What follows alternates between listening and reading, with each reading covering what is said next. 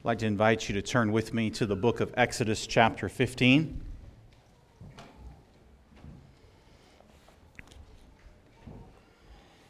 Exodus 15.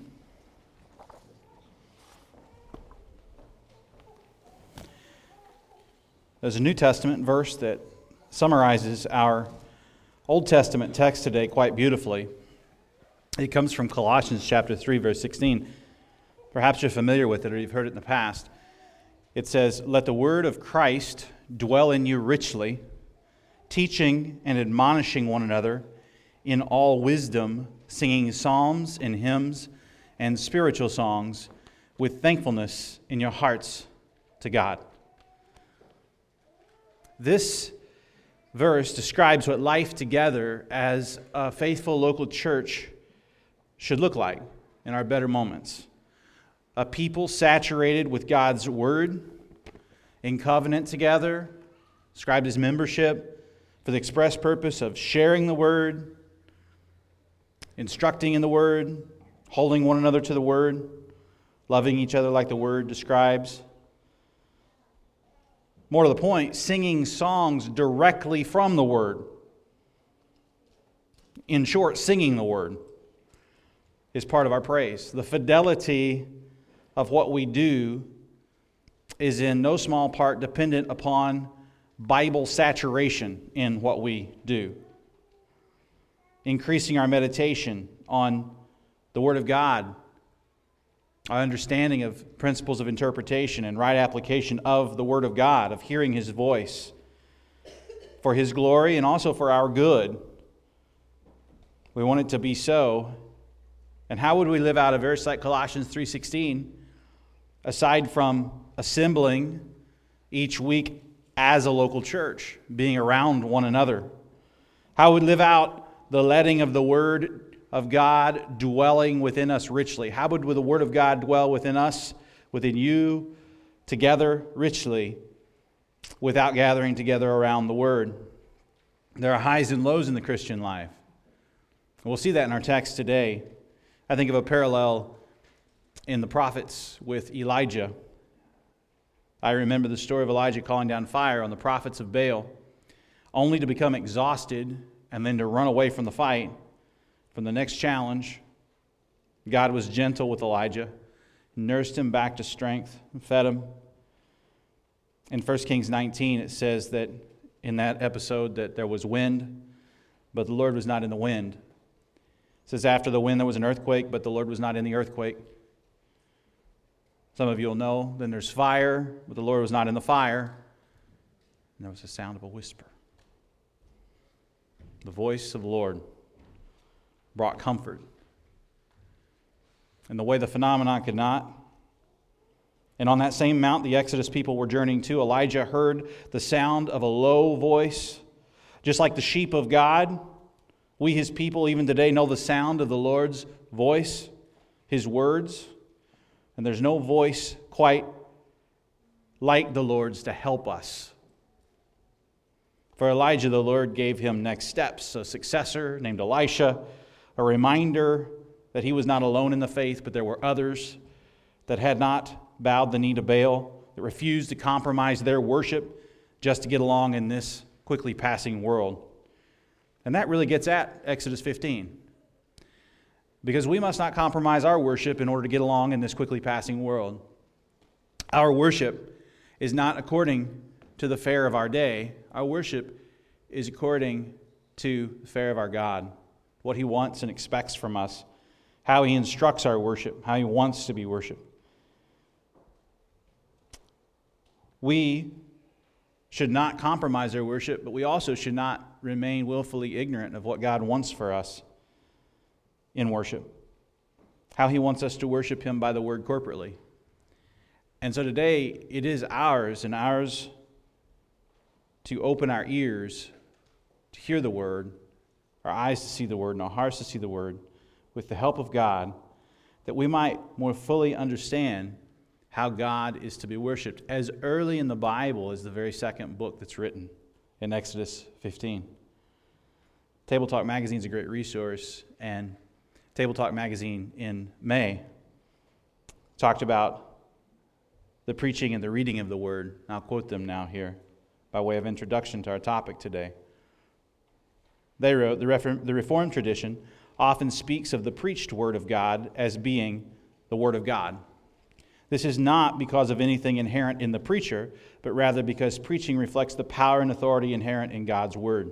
When Scripture is read and preached accurately, we are to heed it because preaching is God's Word being brought to bear on our lives. We are more familiar with reading and preaching the Word, but the Bible also declares we are to sing the Word, that we're to see the Word, like in baptism and the Lord's Supper, and that we're to pray the Word. All 5 of those things we're to do together when we gather. And when we do these things together, when we gather, we are attempting to worship God according to His Word. And I believe you can grow in your faith today by better understanding even this early part of the Bible and how it instructs us to let the Word of God dwell in us richly on the Lord's Day when we sing and see and pray, and how that has an effect on our entire week and how we live. We don't stand for worship and song. We need to offer a correction early this morning. We don't stand for worship when we stand for songs. We stand for worship when we stand for songs, the same as we stand for worship when we stand to hear the word read, when we stand for worship to pray together. Worship is not reducible to the singing. The songs are included in the worship. So it's benefit to us if we consider that it's not a song service and then a preaching service. It's one worship service, all things considered. And in our better moments, it is our attempt to integrate that way, that all we do in the time constraints of call to worship to benediction is praising to God. And I understand that it would be possible for you to think to yourself, why do I need to know the science behind this? Just do it, and we'll be blessed. And I think that's a fair critique on the main. But I think our text today really points to the science behind it. Because they're no sooner than out of the Red Sea till they're singing together as a congregation. And we should too. And they're no sooner out of the Red Sea till they get in a quagmire and they're being led in prayer, crying out to God for help. And as a people, they are looking to God, sometimes grumbling, but needing to look to God for help in their moments, and praising Him for the highs and for the lows. As high as Elijah was calling down fire on the prophets of Baal, as low as he was setting out in the wilderness by himself, needing to be comforted, God is with His people. And He's with us in spite of how we feel, in spite even of our fatigue. Some of you are so tired today. You just need to be rejuvenated by the Word in ways that you didn't expect. The Word, may it seep into your pores today. You didn't come expecting a lot. And I hope you're amazed by God's grace. I hope you're amazed by His kindness to you, to encourage you like Elijah, even in your moment of weakness. And Exodus 15 is a summary of all those themes, I believe. And I think to really draw it in together with Exodus 15 being the first recorded hymn in our Bible, and to make it very much for you, I want to show you one verse from Exodus 15 before I read the entire chapter without comment to you. And it's very simply verse 26. I think it is a parallel with Colossians 3:16, let the word of Christ dwell in you richly. And here's what Exodus 15:26 says. It says, if you will diligently listen to the voice of the Lord your God, and do that which is right in His eyes, and give ear to His commandments, and keep all His statutes, I will put none of the diseases on you that I put on the Egyptians, for I am the Lord your healer. This is the voice of the Lord. This is the Lord's word being recorded by Moses for us in Exodus, same as it's been recorded by the prophets and the apostles in your fuller Bible. It's something that Colossians 3:16 is a more mature version of, but nevertheless it's right there in germ. Listen to the voice of the Lord. Listen to the voice of the Lord. Listen to the voice of the Lord. And so may it be for us today that we listen to the voice of the Lord through the Word of God, and may the Word of God dwell in you more richly through 3 things today. We'll see in the first 12 verses the singing of the Word. And then, by extension, in verses 13 to 19, we'll see seeing the Word. like seeing a visual early representation of the meaning of baptism. And then finally, in verses 22 to the end of the chapter, praying the word, crying out for help that Moses did for his people just 3 days after the high of the high. So let's hear the word of the Lord now from Exodus chapter 15, verses 1 to 27. If you have your print Bible, you can follow along with that. You're going to notice a lot of parallel between what I read here in Exodus 15 and what we just sang, because that song is a conscious attempt to be very textual. So you'll hear some very same phrases, some lyrics coming right out of this first hymn in our Bible, the so-called Song of Moses and Miriam. So hear the word of the Lord now, Exodus 15, 1 to 27. Then Moses and the people of Israel sang this song to the Lord, saying, I will sing to the Lord, for he has triumphed gloriously. The horse and his rider he has thrown into the sea. The Lord is my strength and my song, and he has become my salvation. This is my God, and I will praise him, my father's God, and I will exalt him. The Lord is a man of war. The Lord is his name. Pharaoh's chariots and his host he cast into the sea, and his chosen officers were sunk in the Red Sea. The floods covered them. They went down into the depths like a stone. Your right hand, O Lord, glorious in power. Your right hand, O Lord, shatters the enemy. In the greatness of your majesty, you overthrow your adversaries. You send out your fury. It consumes them like stubble. At the blast of your nostrils, the waters pile up. The floods stood up in a heap. The deeps congealed in the heart of the sea. The enemy said, I will pursue, I will overtake, I will divide the spoil. My desire shall have its fill of them. I will draw my sword. My hand shall destroy them. You blew with your wind. The sea covered them. They sank like lead in the mighty waters. Who is like you, O Lord, among the gods? Who is like you, majestic in holiness, awesome in glorious deeds, doing wonders? You stretched out your right hand. The earth swallowed them. You have led in your steadfast love the people whom you have redeemed. You have guided them by your strength to your holy abode. The peoples have heard, they tremble. Pangs have ceased the inhabitants of Philistia. Now are the chiefs of Edom dismayed. Trembling seizes the leaders of Moab. All the inhabitants of Canaan have melted away. Terror and dread fall upon them because of the greatness of your arm. They are still as stone till your people, O Lord, pass by, till the people pass by whom you have purchased. You will bring them in and plant them on your own mountain, the place, O Lord, where you have made for your abode, the sanctuary, O Lord, which your hands have established. The Lord will reign forever and ever. Then, for when the horses of Pharaoh, with his chariots and his horsemen, went into the sea, the Lord brought back the waters of the sea upon them, but the people of Israel walked on dry ground in the midst of the sea. Then Miriam, the prophetess, the sister of Aaron, took a tambourine in her hand, and all the women went out after her with tambourines and dancing. And Miriam sang to them, Sing to the Lord, for he has triumphed gloriously. The horse and his rider he has thrown into the sea. Then Moses made Israel set out from the Red Sea, and they went into the wilderness of Shur. They went 3 days in the wilderness and found no water. When they came to Marah, they could not drink the water of Marah because it was bitter, for it was named Marah. And the people grumbled against Moses, saying, What shall we drink? And he cried to the Lord, and the Lord showed him a log, and he threw it into the water, and the water became sweet.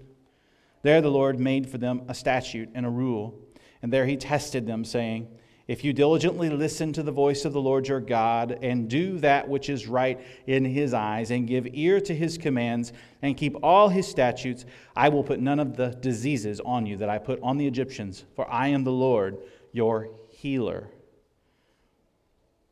Then they came to Elim, where there were 12 springs of water and 70 palm trees, and they encamped there by the water.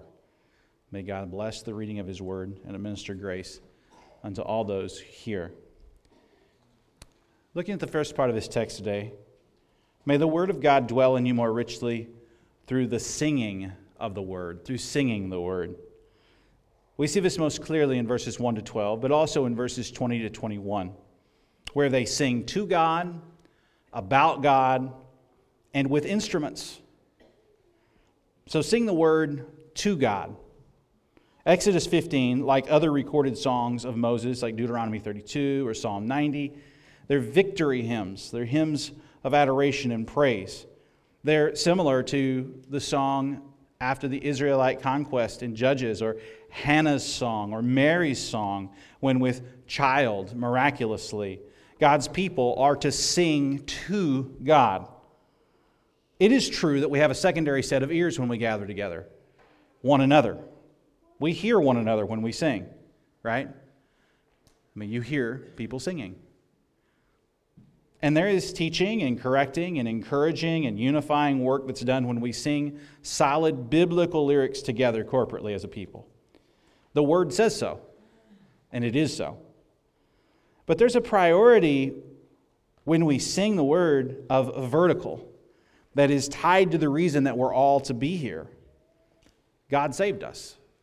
Because He saved us, He is our primary audience. He is why we should be here. The service is worship to God. And when we worship through singing the Word, we are to sing to God. We hear this in verse 1. Exodus 15:1 says, Then Moses and the people of Israel sang this song to God, or to the Lord. They sang the song to God as the primary audience. And then you see in verse 1, I will sing. You see in verse 2, I will praise. You see, if you look down in verse 2, I will exalt.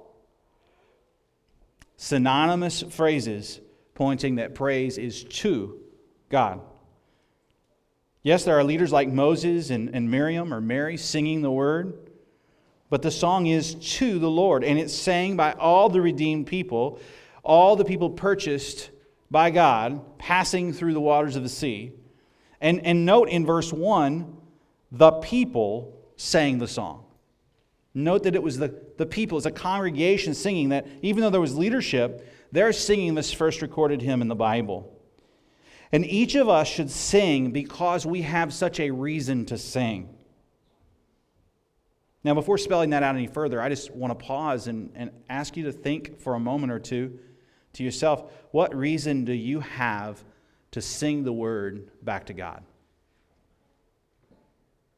What reason do you have to sing the word back to God?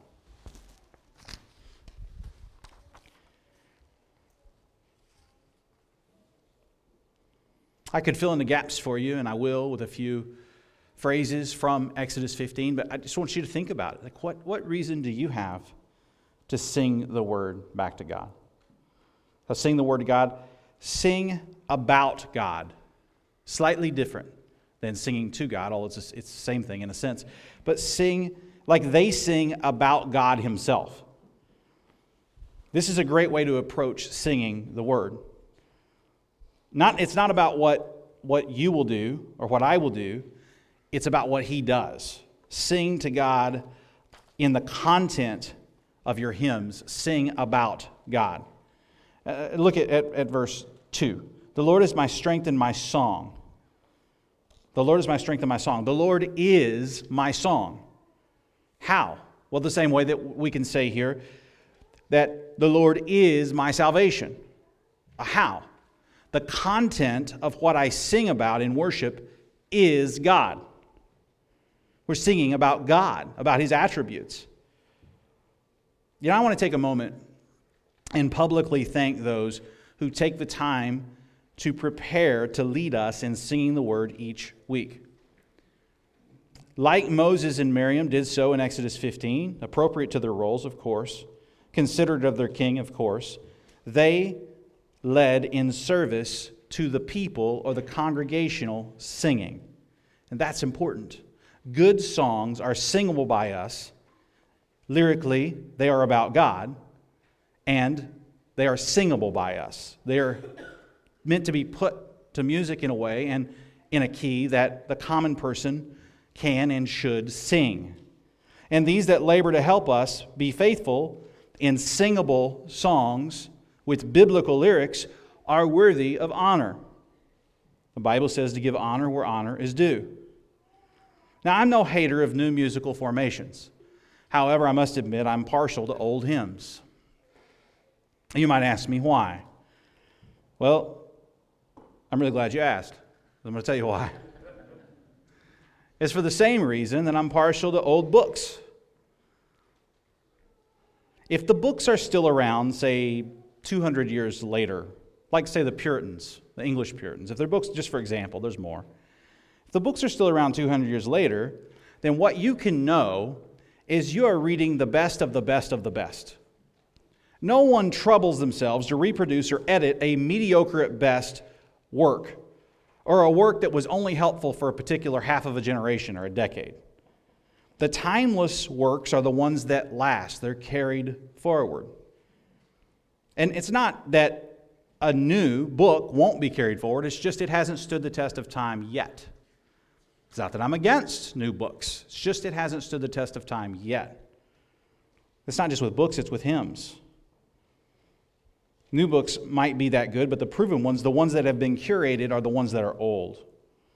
The rabbis had a saying, they said, if it's new, it isn't true. I don't know that that's anything more than tongue-in-cheek to an extent, but it's sort of like a way of saying that we should appreciate old hymns.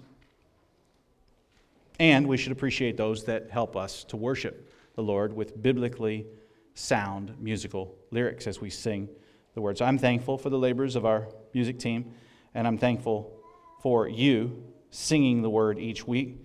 It is a privilege to hear the words sung in the, not the song service, but in the portion of our service that includes the songs. It's not its own service. It's part of the whole. It's all together. And we worship now, same as then. It's like a woven together tapestry about God when we sing. We're singing together. And we're singing to God and about God, but we're singing with instruments. We hear the percussion ringing here with Miriam's tambourine, and we hear the stringed instruments when we get to the Psalms, and we hear the sound of the most important instrument, your voice, ringing in every hymn sang from God's Word. So don't be afraid of instruments, and don't be afraid of the sound of your own voice, which is the main thing. We're to sing to the Lord, it's our voice. You know, I have a bit of a challenge for those of you that are musicians, as I've thanked you so well, as you continue to understand your role ever so much more and more fully, seeking to be faithful. You're working yourself, obviously, through the fear of singing, or you wouldn't be up here. I mean, it takes some courage to get up in front of God's people and turn around and face the people. I just want to challenge you not to forget that fear. Because the people that you're looking at when you look out, many of them are afraid. They're afraid to sing out. Now, whether or not that fear is founded, I don't know. But it's fear nonetheless. Kind of like a fear of public speaking. They're afraid. And we shouldn't forget that. Be careful about telling somebody they can't carry a tune in a bucket. Be careful about that. Because they need to carry a tune in this bucket. Don't they? Because we're all supposed to sing. And I am convinced that you're not doing God a favor like you think you are by holding your peace in your voice during the ceremony or the service or the worship, however you want to say it. If, in fact, theologically speaking, you're supposed to sing the word, if the right inference from Exodus 15, as the earliest believers in Yahweh sang the word, then you are supposed to sing the word as the people of God, to God and about God, using the instrumentation of your voice. So, I mean, we'll get better as we sing. I assure you, I'm with you in this one. But sing and encourage one another to sing. When we sing to God, it's not a competition, it's a collaboration. If we ever reduce it to a competition, we've missed the heart of worship. Our singing then has become too much about these ears and not enough about God's. For verse 11 in our chapter here, it says, who is like our God? It's worthy to jump to that verse and reflect. Who is like you, O Lord, among the gods? And I don't mean that I think that the Bible is polytheistic. I think it's just acknowledging that every little nation had their own God. None of these little gods are like you. You're the real God. I think that's how I read verses like that. Who is like you among the gods? Who is like you in holiness, majestic in holiness, awesome in glorious deeds, doing wonders? The name of God appears 11 times in verses 1 to 18. And again once in Miriam's refrain. And there are pronouns. I mean, this is just so much about God. It's saturated with God-centricness. And our songs are to be so. They're to Him, about Him, and they're using the instrumentation of our voice as well as other instruments to bring praise to God. Arthur Pink said this about hymnody. He said, "Our hymnody has fallen on sad times. It has become so man-centered that it does not glorify God anymore. The majority of the hymns of the past 50 years are full of sentimentality instead of divine adoration. They announce our love to God instead of His to us. They recount our experiences instead of His excellencies. This song of Moses is far different. Its stated purpose from the beginning is to exalt God," verse 2. End quote.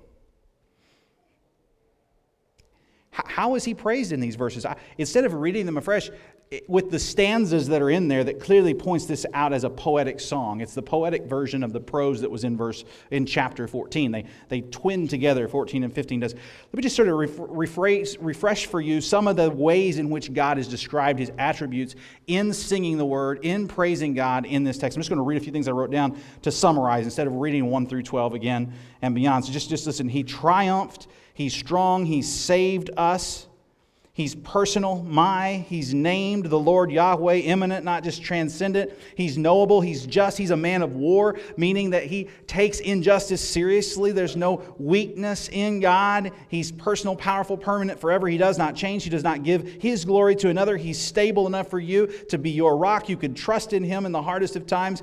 You can rejoice in Him in the best of times. In fact, He tests His people in this chapter, never tempts, but tests, as we will soon hear, to help them to experience that He is trustworthy, that He is all of these things. Other men will fail you. God never will. There's a hope in His promises because He always keeps them. He's holy, majestic. There's none like Him. He has been, and He will be this way. That's what I get from the first 12 verses and a little beyond in Exodus 15. I hope that you'll read it afresh and consider developing skills with instruments, including your voice. Children that are in my hearing, I want to say a word to you as we're very simply talking about singing. And we're going to be talking about baptism. We're going to be talking as well about praying in this sermon, but just about singing before we move further, because this is the largest theme within this chapter. I want to encourage you to develop the instrument of your voice and sing to the Lord. And sing to the Lord a new song. You know, I think what you might take from this is Matt's against new songs. I'm not. I'm just for old lyrics. They're in the Bible. Sing the Bible. Put it to new instrumentation if you want to, but make sure it meets that criteria of singability by the people, congregationally. This is not the radio station. When we gather, it's about us singing to the Lord in worship. And so there's a criteria for that. And it does take skill, and that's why we thank the people that lead us, because they're having to do things behind the scenes that you don't even understand because you don't have to do them, just like I wouldn't understand your work if I went to your job. It would take me weeks upon weeks just to get the intricacies that are even existing, let alone to understand them. There's a lot going on. And their job is important. And so give honor where honor is due in that sense. And also have a healthy accountability for what we should expect as we sing the word. Now, before we run to our second point, because this is by far the longest of the 3 points. The other two are not as long. No less important, but they're not as long.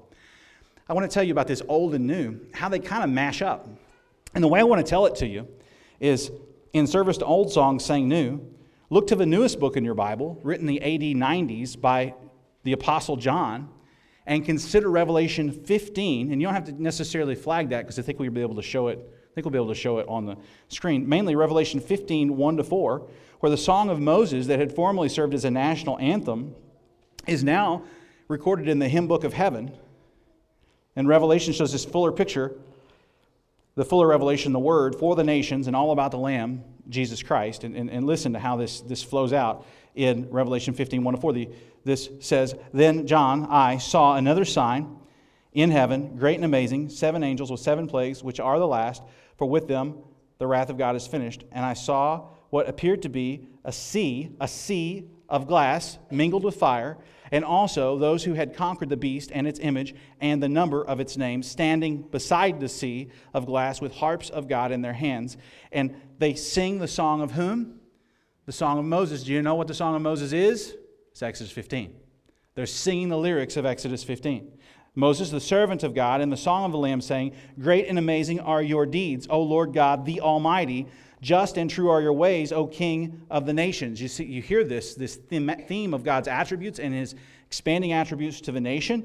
And it says, "Who will not fear, O Lord, and glorify your name, for you alone are holy. All nations will come and worship you, for your righteous acts have been revealed. And we're going to see that unfold a little more in our second point as we look at seeing the word. But before we move just past it, I want to encourage you once more with just a brief word.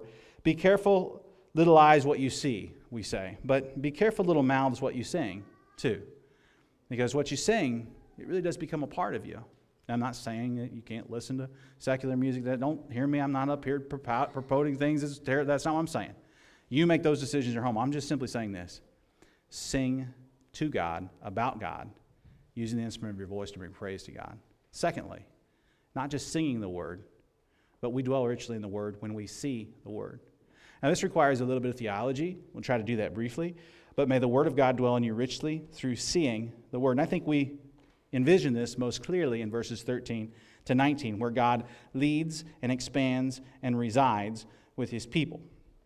We see the word in our worship through two ordinances that are church ordinances, the Lord's Supper and baptism. The Lord's Supper and baptism. And the recapitulation of chapter 14 in chapter 15, from poetry to prose, from study to song, is a celebration of deliverance seen in a type of baptism. So we see the word in baptism. God lovingly leads his redeemed or his purchased people as illustrated through the waters of baptism. And this gets to the heart of the gospel, to the blood atonement even of Christ.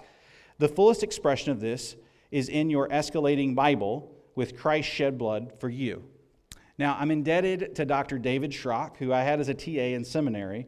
He's writing now really magnificently on these ordinances, these sacraments, the usage of baptism and Lord's Supper amongst God's people. And he helpfully explains in an article he wrote titled, Behold Your Escalating Bible, about how Old Testament baptisms lead to the cross. He writes this about the explaining of the crossing of the Red Sea in light of biblical baptism, in light of an escalating sense, or a sense of escalation in the Bible. So listen to how he writes it. I think it's more clear the way that he says it. He says, Jesus is the goal of the history of redemption. It's not surprising then that we find structures or types in the Old Testament that escalate until you find fulfillment in Jesus. In other words, the Scriptures begin with glimpses of the pre-incarnate Christ and gradually add contour and color to the portrait of the coming Messiah. Over time, such glimpses of grace are developed and made more concrete as the types, that is, forward-looking persons, events, institutions of the Old Testament, repeat and escalate. One prominent event repeated in the Old Testament is the concept of baptism. As Peter observes in his first epistle, baptism corresponds in terms of fulfillment to Noah and his life-saving, making humanity saved through an ark, 1 Peter 3:20. Now, Schrock shows that Old Testament types don't just prefigure Christ in his work of salvation, but also grow in intensity and effectualness as the incarnation or the birth of Christ nears. So he gives a few examples. Like Noah's ark, Jesus' cross will become a refuge for all who seek in him. He seek rest in him. Like Moses' staff, Jesus will be lifted up so as to deliver his people from impending death. Like the priests in the Jordan, Jesus will insert himself into the stream of God's wrath. Like Jonah, Jesus will volunteer himself to be swallowed in the earth so that he might rise to save the nations. In these ways and more, Jesus both fulfills and also eclipses Scripture's previous installments in the pattern of baptism. With the full light of Revelation, we can see how each of these biblical baptisms foreshadow with increasing intensity and efficacy the cross of Jesus Christ. In each case, the magnitude of suffering does relate in some unspecified way to the magnitude of God's mercy.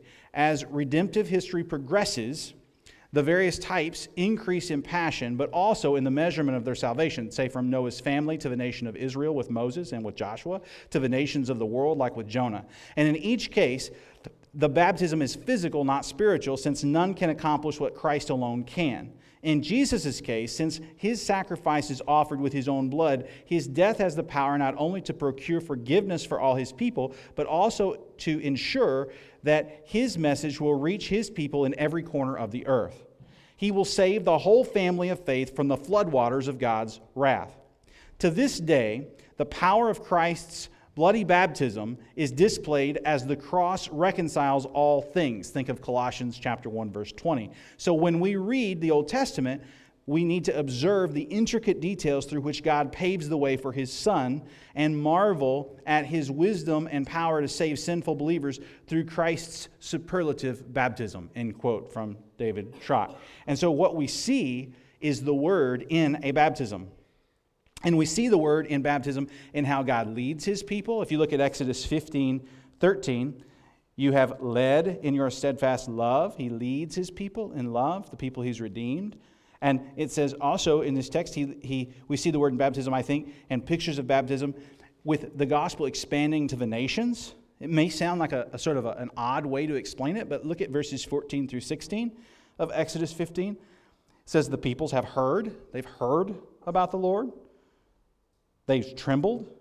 Pangs have seized the inhabitants of Philistia, of Edom, of Moab. Canaan has melted away. This is a futuristic, perfect prophecy stated in the passive. And when we look at this, we see that this vision of baptism through the Red Sea, we see this vision of salvation expanding to the nations. The crossing of the Red Sea, escalating, demonstrates the gospel that needs to go forth to the nations. The Red Sea is thought of by some as the sea of ends or the sea of death, the end. The sea became a watery grave for rebels, but in God's kindness, the sea became a resurrection experience for His purchased people. And for us in baptism here, and pray that we would have more people come to sincere faith in Christ, and that their profession will be followed with baptism and membership conferred in a local body. Pray that these waters would be moving, that the Lord would bring people to sincere faith, which only He can do. Baptisms illustrate for us, each time we see the Word through them, when we see them, they illustrate a resurrected life, which should have finished us. We should have been finished in death, but instead, God, in His kindness, resurrects us to life, which is supernatural, that we might rise to a brand new life. It's why we say, buried with Christ, rise to a brand new life. And lest you think this is just kind of gobbledygook, just consider just 4 places of the New Testament. We won't even put them on the screen. Just bang, bang, bang, bang. 1 Corinthians 10:2. Baptized Moses, see. Romans 6:1-8 defines it this way: death to life, baptism. Hebrews 3 contrasts the lesser work of the servant Moses with the greater work of the servant Jesus in this way. Moses was faithful in all of God's house as a servant to testify to the things that were spoken later, but Christ is faithful over God's house as a son. Just think about it in those terms. And as we are His house, if indeed we hold fast our confidence and our boasting in our hope. And we see the Word in baptism. We see the Word in the Red Sea crossing over. And we see how God leads us. We see how it escalates to the nations, because even though these nations were condemned, they're learning about God. And what we find is that the gospel will go to all nations, and that people from every tribe and tongue will be redeemed. And so we see the expanding of the Word through the Word being seen as well as sung. The Word going forth, not just preached and read, but seen and sung. And we see the Word going forth in baptism as early as the Red Sea crossing, and we see that this is embedded in a promise of God's eternal abode. That word's kind of funny in the text, right? Abode, which means like a home or His presence. He's with you, or to put it the way I think might be most helpful, is He resides with His people. Heaven is heaven because God is there. The new heavens and the new earth are described this way in the Bible as God-centric or God-centered. Christ is the temple, the light of sun in the new creation. He is our focus. And so our worship, when we get to the new creation, is to be the same as it is now. It's to be God-centric, to God and about God. And Exodus 15, if you let your eyes wander down to verses 17 and 18, tells of God's intent to make for them an abode which points to the Lord's forever reign, forever presence with His people in the new creation. So look at 17 and 18. You will bring them in and plant them on your own mountain, the place, O Lord, or which you have made your abode, the sanctuary, O Lord, which your hands have established. The Lord will reign forever and ever. The ESV Study Bible is really helpful in this point. And it's not just instruction, it also gets you to worship and application if you think about it. Here's what they say. In one sense, the whole hilly country of Canaan will be God's dwelling. But His abode may be a more specific reference to the hill of Jerusalem where God's temple will stand. But the conquest of Canaan prefigures the entrance into the final sanctuary of God's presence mediated by Christ. We see that in Hebrews, very important book in putting all this together. We see that in Revelation 21:22, where summarized, our confidence to enter the holy places is through the blood of Jesus. And John saw a vision at the end of the Bible this way: I saw no temple in the city, for its temple is the Lord God and the Almighty and the Lamb. He is our salvation. He is our song. So these verses help us to see the salvation picture in crossing the Red Sea in a way another sign might not. Exodus 15:19 really sums up point 2. So I'm just going to read it straight away. We'll go to point 3 because I realize this is the most theological and difficult to understand point. I think everybody knows we're supposed to sing. I think everybody knows we're supposed to pray. But how do you see the word in incidents like baptism? Just look very specifically, and may the Lord use Exodus 15:19 to show the contrast of death to life. For when the horses of Pharaoh with his chariots and his horsemen went into the sea, remember, they're enemies of God's people. They're trying to kill and imprison and enslave God's people. They're chasing them down. There's a reason during the persecution described in the book of Revelation, they're hearkening back to the events of the Exodus. These people for hundreds of years have been persecuted, and they've been tortured, and they've been made to make bricks without straw, and now God's going to turn them to stubble, and that is good. If that's what it means for God to be just and a man of war, that is good. And it says here that they went into the sea, and the Lord brought back the waters of the sea upon them. But, look at the contrast. The people of Israel walked on dry ground in the midst of the sea. That's a miracle. You're not supposed to walk on dry ground in the middle of the sea. You're supposed to be in your watery grave. You're supposed to be good as dead if the sea around you does what it's supposed to do and swallows you up. This is the supernatural provision of God, and every time a new person passes from death to life through the salvation that is provided in Christ, it is as much and more of a miracle as the parting of the Red Sea. Every single regenerate person in my hearing, you have a reason to worship through the Word because God has saved your soul, and it's a miracle. And it's every single time it's worthy, He's worthy of praise, and it's worthy of your remembrance. Third, may the Word of God dwell in you more richly through praying the Word. Praying the Word. After Miriam's singing, we see this best in verses 22 to the end of the chapter, where they set out from their experience of salvation. In their salvation, they head out from the Red Sea upon Moses' command. And what happens is the Word of God dwells in them more richly as they cry out to God and praying the Word with thirst and being filled. Honestly, they get a drink, but also looking to future fulfillment. So we see those three things here, all centered around praying the Word. So look at verse 22. Moses made Israel set out from the Red Sea. They went to the wilderness of Shur. They went 3 days in the wilderness and found no water. When they came to Marah, they could not drink the water of Marah because it was bitter. Therefore, it was named Marah, which means bitterness. And the people grumbled against Moses. And I don't need to dwell there now because there's plenty more grumbling that's going to happen. So there's no reason to really dwell on that right this second, just to say they did. And they said, what are we going to drink? Which is a legitimate complaint. I mean, at that point, it's a legitimate complaint. And he cried or he prayed to the Lord. And the Lord showed him a log, and so on. Bitter water was made sweet. So let's sort of get ourselves into the groove of this so that we can make sense of it for our lives. He prays in thirst. He prays thirsty. They had gone 3 days. I think 3 days is noteworthy in salvation history for sure. They'd gone 3 days into the wilderness. This had been promised as well in terms of Pharaoh. My people are going to make a journey. 2 million of them, also animals with no drink. You know, think about when you've ever been hangry. You ever get hangry? I don't know how you put that to thirsty, but think of something like that thirsty. In terms of the natural progression of things, you would have gone, if you were in this experience, from the high of singing to the low of in this instance, of crying out to God, asking for help. And in absolute desperation. And the text bears out that the Lord was testing His people by taking them on the brink of what fasting what a human could survive naturally. 3 days without water and you're done.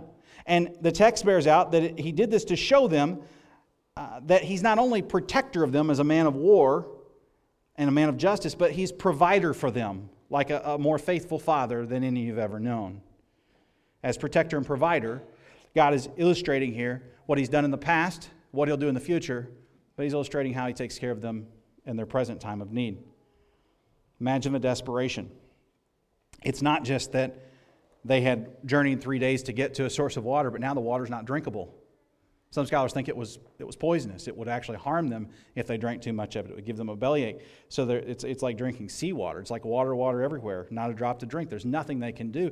Imagine the desperation embedded in this test. Now, God never tempts his people, but he certainly allows his people to be tested, as is borne out in Exodus 15.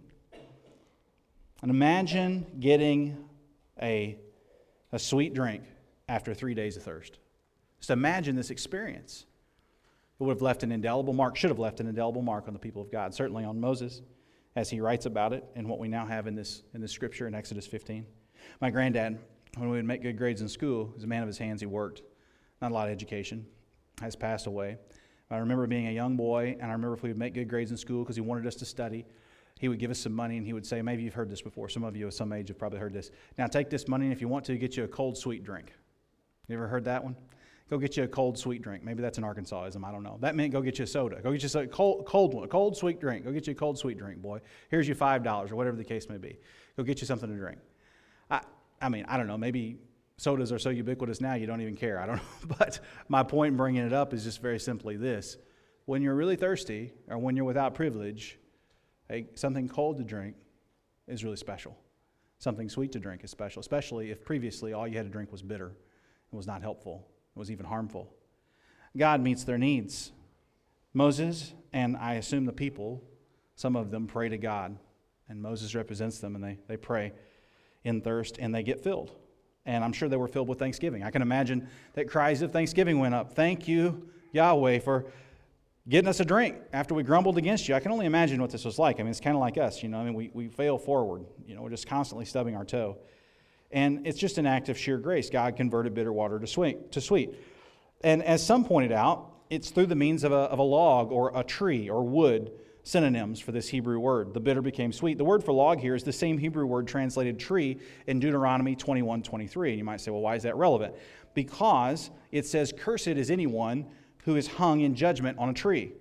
And then where is that found in the Bible? But in the New Testament in Galatians 3:13, where it's referencing Christ hanging on a tree, who took on man's judgment by hanging on a tree for our sins, the tree of the cross. Now, there may not be expositional continuity directly from the log that was thrown in that water to Galatians via Deuteronomy. I'm not necessarily advocating that. What I'm saying is God on more than one occasion turns bitterness into sweetness through the use of common means like wood or like a tree. And what I am saying is that God will meet your need where you are. He will help you where you are. He will help you to understand that your bitter plight is necessary in filling up the afflictions of Christ, in walking all the way to glory. And He will surprise you by grace in a moment where He will fill you in that moment en route to when you will actually die and meet the Lord. We have to read all of this through the lens of God's unfolding plan and His fuller revelation of Scripture. Because if we take this verse to mean that because God is our healer, He will always heal our physical needs if we just have enough faith, then we've misunderstood what Scripture is communicating to us. If He would always heal us if we just had enough faith, then we'd never have to face physical death after 80, 90 years, whatever the case may be, now would we? God can give a stay on any man's death. Look at Hezekiah. But God didn't give a stay on the death of Jesus. If it is His will for you to die at 30, you will. And so, well, how is that fair? Well, it's certainly not helpful in the immediate sense that you're going to die. But sin has led to our death. It's not like individual sin, but just common sin. Sin, when it's full grown, the Bible says it ends in death. The reason that you're outwardly wasting away is because we've all sinned. We're sinners. And we deserve not only physical death, but God's anger. And in God's kindness, He's not our healer to forever heal us from physical death, although we have installments of this here. We have installments with it with Jesus as well. But all those people died. All the people in the Exodus are now dead physically. All the people in the first generation that Jesus healed, they're dead. They're all dead. What is healing pointing toward? It's not pointing toward you getting to keep this exact body intact as it is in eternity. It's pointing to a glorified corporal existence in eternity. It's pointing to glorification in eternity. It's pointing to the other side of your sanctification. When you are absent from this body, you're present with Christ forevermore. What we're talking about when we talk about the Lord being a healer is not simply that He can do a miracle of turning bitter water sweet after 3 days of thirst and almost physical death. It's the fulfillment that comes in the Lord Christ in all of eternity through being absent from this present plight and being forever with with the Lord. And that bears out in the text, honestly. Bears out in the text because he prays and sees a greater fulfillment. And we see that in verses 25, 26, and then in verse 27. If you'll indulge, just look down at the text once more. It says in verse 25, when he cried out to the Lord, he threw a log into the water, and the water became sweet. There the Lord made for them a statute. He made them a rule. That's where he tested them. He said, if you will, and you may remember I started the sermon with this, if you will diligently listen to the voice of the Lord, if you will dwell, let the word of God dwell richly in you. And if you'll, let's do that together as God's people in our generation. And if you'll do what is right in the eyes of the Lord and give ear to his commandments and keep his statutes, then I'm not going to put these diseases on you as corrective punishment like I did on the Egyptians. You're my people. I'm the Lord. I'm your healer. What a banner, by the way. He's our healer. The great physician, right? I'm a clinician of the soul. This is our God. What a promise. What a promise. Let's not create a need for chastening now. What a promise. Let's cry to him as healer. And then, look at verse 27. They came to Elim. It must have been just out of sight. And there were 12 springs of water and 70 palm trees. And they set up camp. They encamped by the water. And you get to this verse and you think, okay, well, that's nice. There's water all over this chapter. There's a shadowy grave for the Egyptians. There's deliverance out of water. There's water they can't drink. And then now there's water that they can. It's just this there's just a lot going on. But what are we to make right here? Well, we hear echoes of Eden, of the creation, and we hear Revelation echoing this to describe the new creation as well. There's 12 tribes that were served by 12 springs. There were 70 people that came into Egypt when Joseph first came to Egypt, and Jacob's children, when Israel's children came. And now these very 70 people are not forgotten over 400 years later, but in the Exodus, and as they head towards Sinai, God points them to a far future by reassuring them with numbers that reminded them of the far, far past. The God of your fathers will serve as the God of your children's children. That's what's being communicated with these numbers, with these figures. So give the gospel to your children. And people, as you come to faith, follow the Lord Jesus in baptism. Let us see the word together as we sing the word together.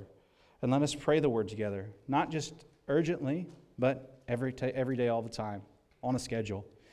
Most of us don't feel like praying. When we get up in the morning, just pray. But do pray urgently. I mean, if you're in a tough time, let's pray. We'll end our service today praying to the Lord with some petitions. Let us pray to the Lord and call to the Lord. But understand this text is a wonderful comfort to us, because here they are on the other side of their sin, having been delivered to the salvation of crossing the Red Sea, having experienced all this and sang all this word, having fallen and gotten back up again. Here they are, nourished by God, being reminded of some ancient truths and some future promises. Now that is part of letting the word of Christ dwell richly in you, teaching and admonishing one another in all wisdom, singing psalms and hymns and spiritual songs with thankfulness in your hearts to God. Let us pray.